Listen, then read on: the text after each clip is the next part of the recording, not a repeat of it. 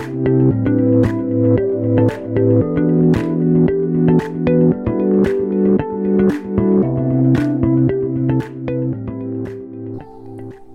listening to the 10 Podcast, the discovery and design channel in health.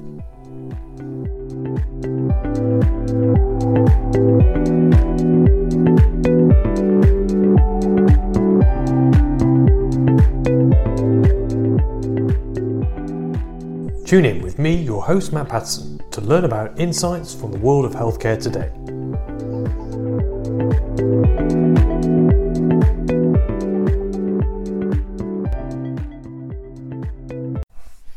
Hi there and welcome to the pod on the 17th of March. Over the past 24 and 48 hours, people in the design community have been getting in touch with me asking what they can do to help, especially the maker community. We have individuals sitting there with expertise in disruptive innovation and engineering, waiting to put their work and skills and 3D printers to use to help us in this challenge like we're in wartime Britain. But they don't know what to work on and they don't know what to focus on. Is it face masks? Should they focus on ventilators? Where should they go? So I'm here to talk about these things today with Ben May, who I originally started working with 20 years ago. Ben is a design engineer and production specialist who is closely interlinked to London's maker community and hearing and fielding lots of questions off individuals about what they can do and how they can help and what should they focus on. Is it ventilators? Is it face masks? Is it other medical supplies? So I'm really excited to talk to Ben this morning, and we may have some more input in relation to this as we go on later today and tomorrow to get these guys working and pointing in the right direction. And I'd like to hear from you, the medical community. What are the things that on the ground we're struggling with? Ben, thank you very much for coming on the podcast today. I know we've got a lot to talk about. It'd be great if you could just introduce yourself and tell us a little bit about your background so we know where you're coming from. So I've been in prototype development for the last 30 years. Currently I help startups to manage the tricky transition phase between initial demonstrator, so let's say TRL3, to about TRL6. That's technology readiness levels for those who don't know. TRL3 is demonstrator, TRL6 is pilot production. So it's that whole managing the design development process through design for manufacturing, design for reliability, ensuring strategies for compliance, that kind of thing. So for people out there, you make prototypes through to things that can go into the real world for companies to make stuff work and get stuff out there, right? That's right, yeah. So what's your particular interest in? I know yesterday we talked a little bit before this conversation about the maker community and the healthcare challenge with COVID-19. What's your particular interest in relation to that? Well, I'm part of the OWL WhatsApp group, which the OWL WhatsApp group is a community. It's a London-wide community of makerspaces. Okay. And what I'm aware of through the conversations that have been taking place is there's a lot of willingness and a lot of interest in helping us equip and get ready to manage or face the challenges that are coming at us with regards to COVID-19. What I'm aware of, though, is that willingness is likely to end up in a lot of stuff being made that is not necessary and not required because of a lack of direction, a lack of instruction. So we desperately need to know what is required. Now, one thing the government has done, and it was announced at 12 o'clock yesterday, is that there is now a coordinated effort to increase the production of ventilators. Now, I think what we're talking about here is, of course, the high-end ventilators. There seems to be some information that's come out from Italy that the fundamental requirement is ventilators, whereby intubation-style ventilators. Right. And there is a lack of those. My understanding is that we may only have as many as 5,000 in this country, but that's hearsay. There's too much of that going on. So I understand the current government's current focus on ventilator production. But the worry is that people hear the word ventilator, and I've certainly seen a lot of this going around in the maker community, oh, we can make ventilators. And if you look on sites like Instructables, there's a ventilator that involves making 2 bits of wood with an old-fashioned bellows between it and pumping air into somebody's lungs. Now, it might well be that that's an appropriate approach for some people. But on the other hand, it might well be, at best, wasted effort, at worst, actually harmful. So there's actually a misunderstanding of the concept of what is required in relation to ventilators, because there's a mental model in the maker community that they're quite these simple things to literally get air into the lungs, and as we know, if we're working in the medical world, the complications of making variable flow positive pressure ventilators that go in via intubation is a totally different kettle of fish. How could the medical world, because we're sitting a bit at the cusp in between the medical world and the design and maker world, what information would you like? What information could the medical world give you if I can connect that to this? Well, let's first of all, let's think about what may be the government strategy. The government rightly has focused on one thing, one major item that they've identified as a problem. Now, it may well be that part of their policy is to roll out further requirements as we go, and that those could come down to fairly mundane requirements, especially if you think about the fact that they're talking about converting hotels into hospitals. But what are the things, that brackets on the wall that need to hang up things?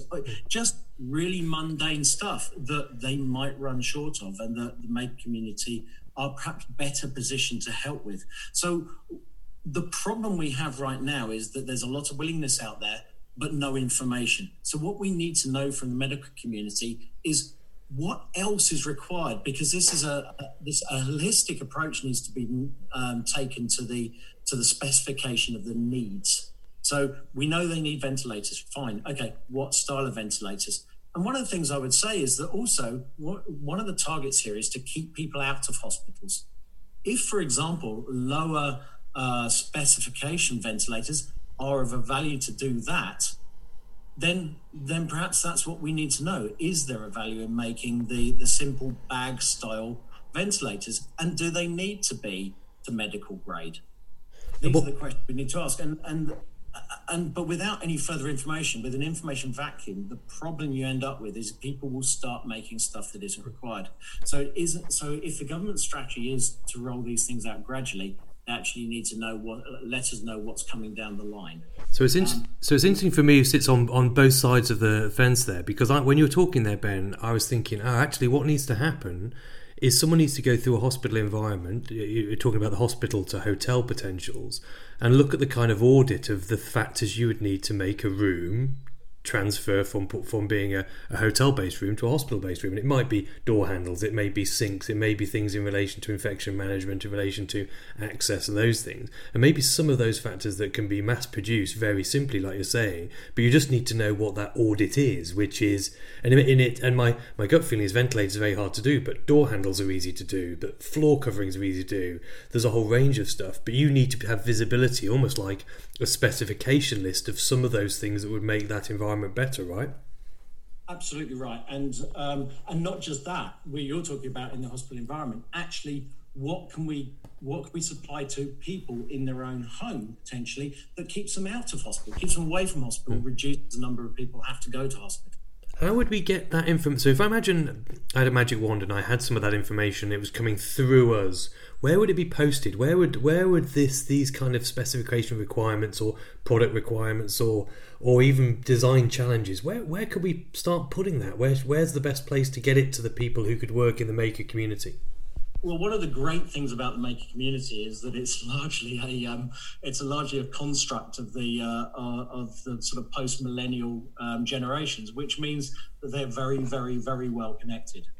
And they're very good at organising this kind of thing. So you have multitudes of sites that are highly interconnected, whether it be the OWL WhatsApp group that I subscribe to, but also things like Reddit, where there's activities going on at the moment in the US to develop a maker-style ventilator. There's Instructables. There's an awful lot of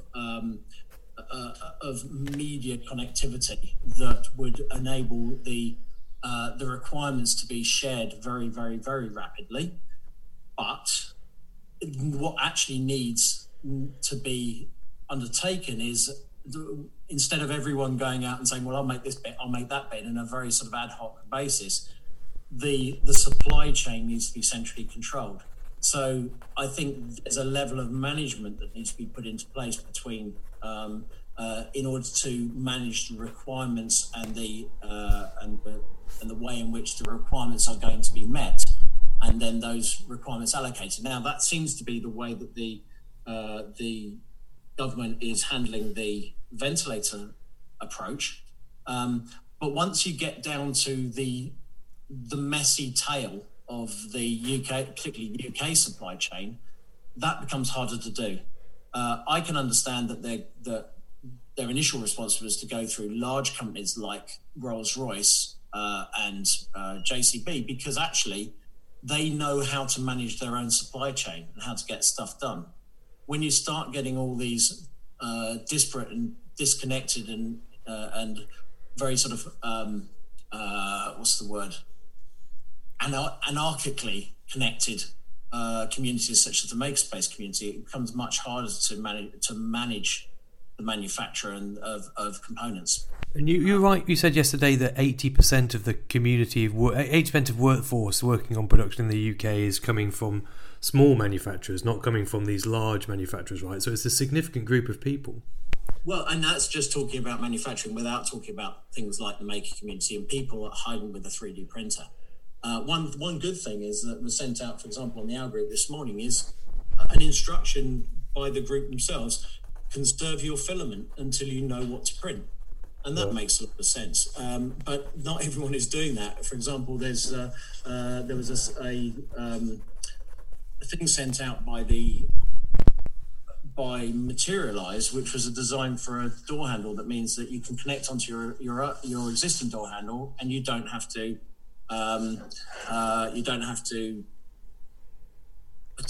touch the hand plate. Yeah, you can do it with your elbow. Is that a good use of filament? Because actually those handles use quite a lot of filament. Is that what we should be doing? Or have Materialise actually just done our community a disservice by sending that out? That's the thing about as I say, we need some degree of centralised control over specifying the requirements and the order in which to prioritise the requirements, and then getting people to make the things. So there's a huge amount of resource out there, but actually it could be working on the wrong stuff if it isn't carefully managed. It needs some kind of supply chain management system or ordering specification piece from a central government to say, we need these, we need those, we need the others, we don't need X, Y and Z. Who at the government would you like? I don't know those government structures. Who in any idea who in the government structures? Who are the people who are responsible for that kind of work? Well, hopefully we can tap into the good works and the good offices of the likes of Innovate UK and the Knowledge Transfer Network, because they are very good at making those sorts of connections. But that may be, again, I don't want to speak at odds with what the government is putting into place as a structure. I think that right now the problem is the lack of transparency of what they are doing. My understanding from someone who is in the know is that the government does have a very detailed plan, but is drip feeding things out slowly, so as not to scare people, but also to keep things manageable. But there is a downside to that approach, and it's that people are sitting on their hands waiting to understand, and we as the design community we could be getting on with getting stuff done that may become critical down the line, and without this information we can't be getting on with it.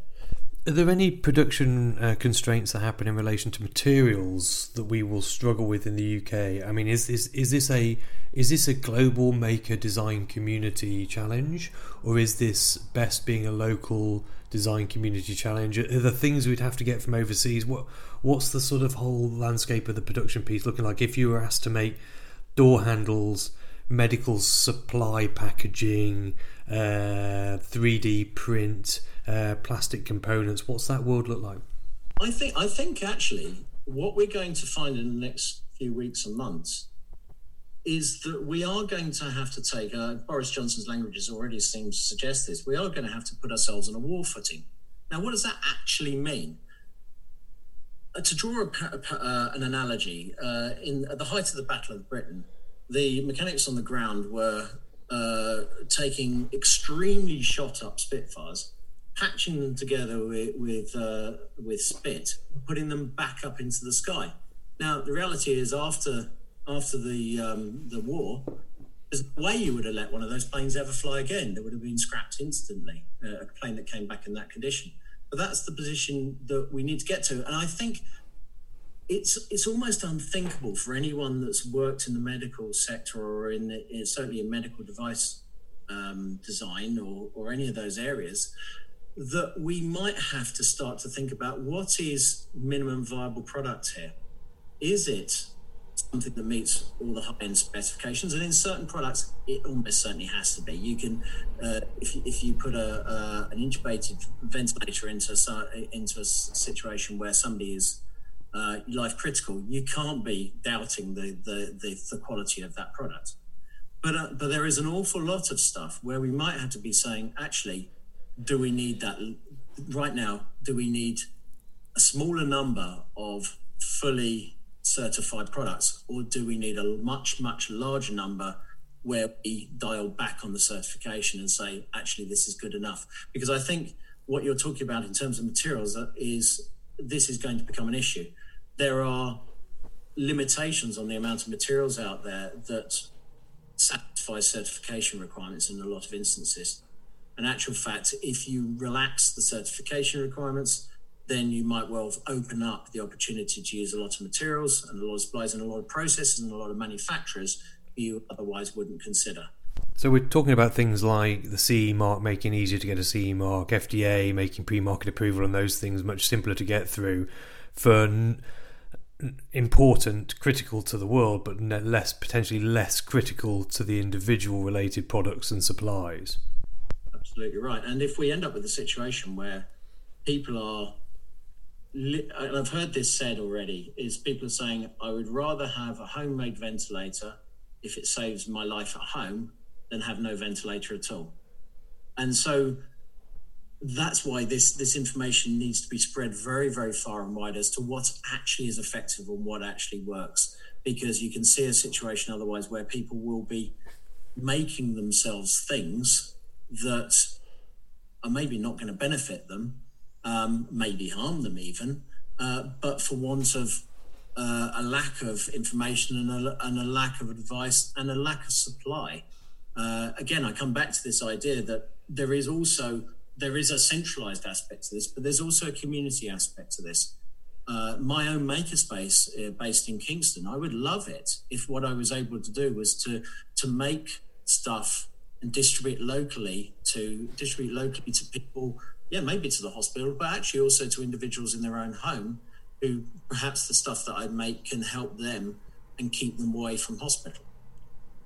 I've had other people reach out to me from universities saying they're sitting next to machines waiting to print stuff, sort of innovative engineering groups who are saying, well, what can we do? So I think this question like you bring to us today, Ben, is very appropriate, very timely, and we could make some decisions, the right path, the wrong path, based on information and based on connecting to the needs of the country. Perhaps not even today, but like for where we're 3, 4, 6, 7 weeks down the line, where things hit the peak of this challenge.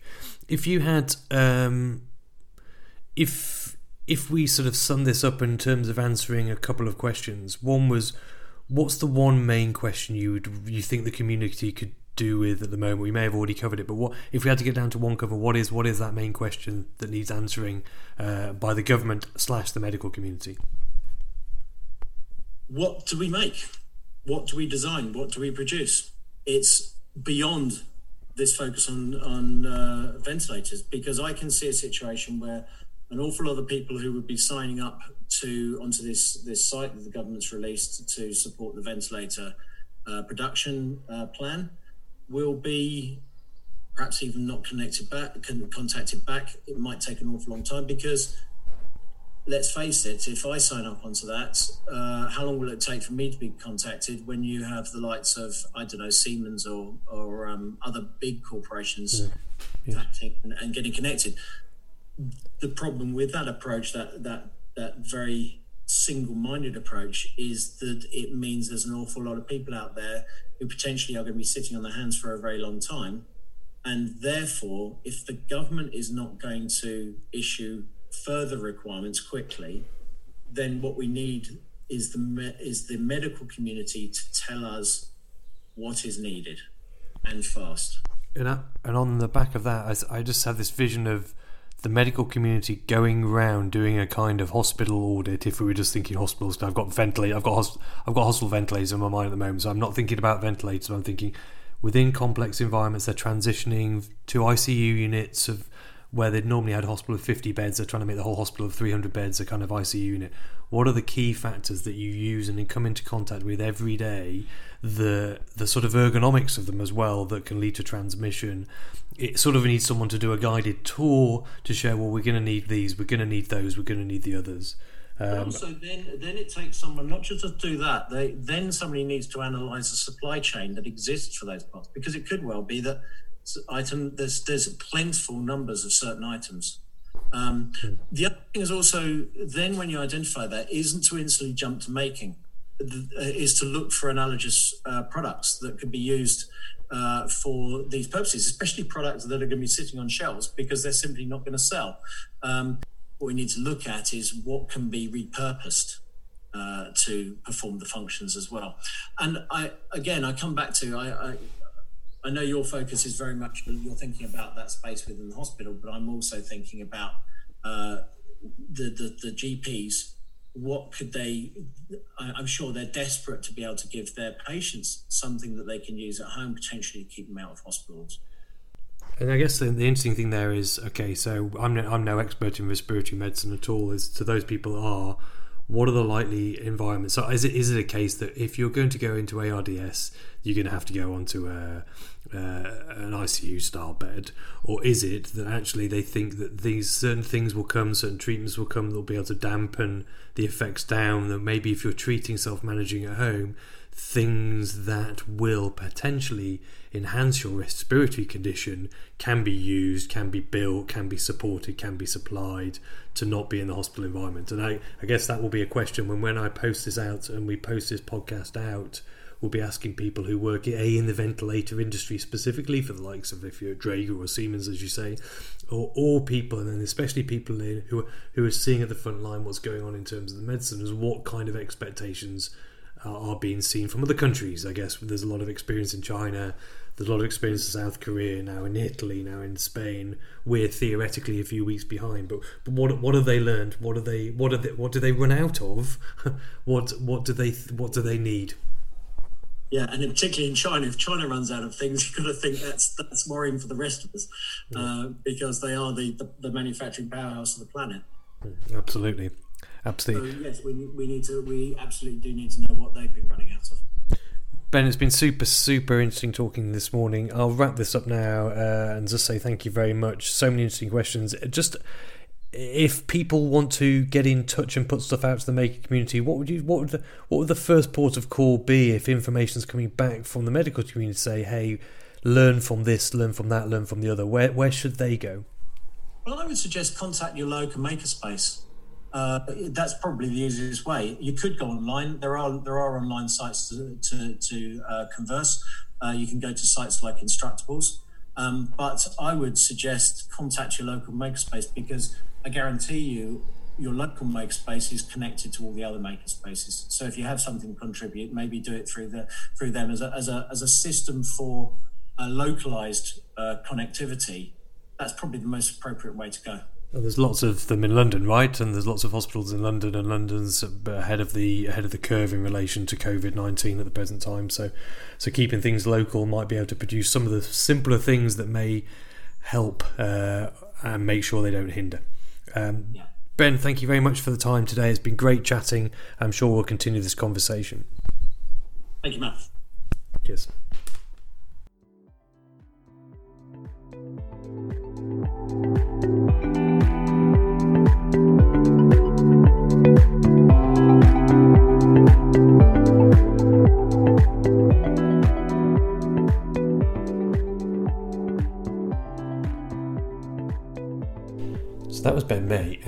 interesting conversation. I think you will agree about the maker community and how they're waiting to help, but they don't know what to start answering and what support to give. If you'd like to come on the pod, get in touch with us at hello@weare10.co.uk to have discussions around how design thinking human-centered design can help some of the challenges around COVID-19, or even just your everyday lived experience of the side effects of the condition and the world we're living in today. Thanks, until next time on the podcast. Speak soon.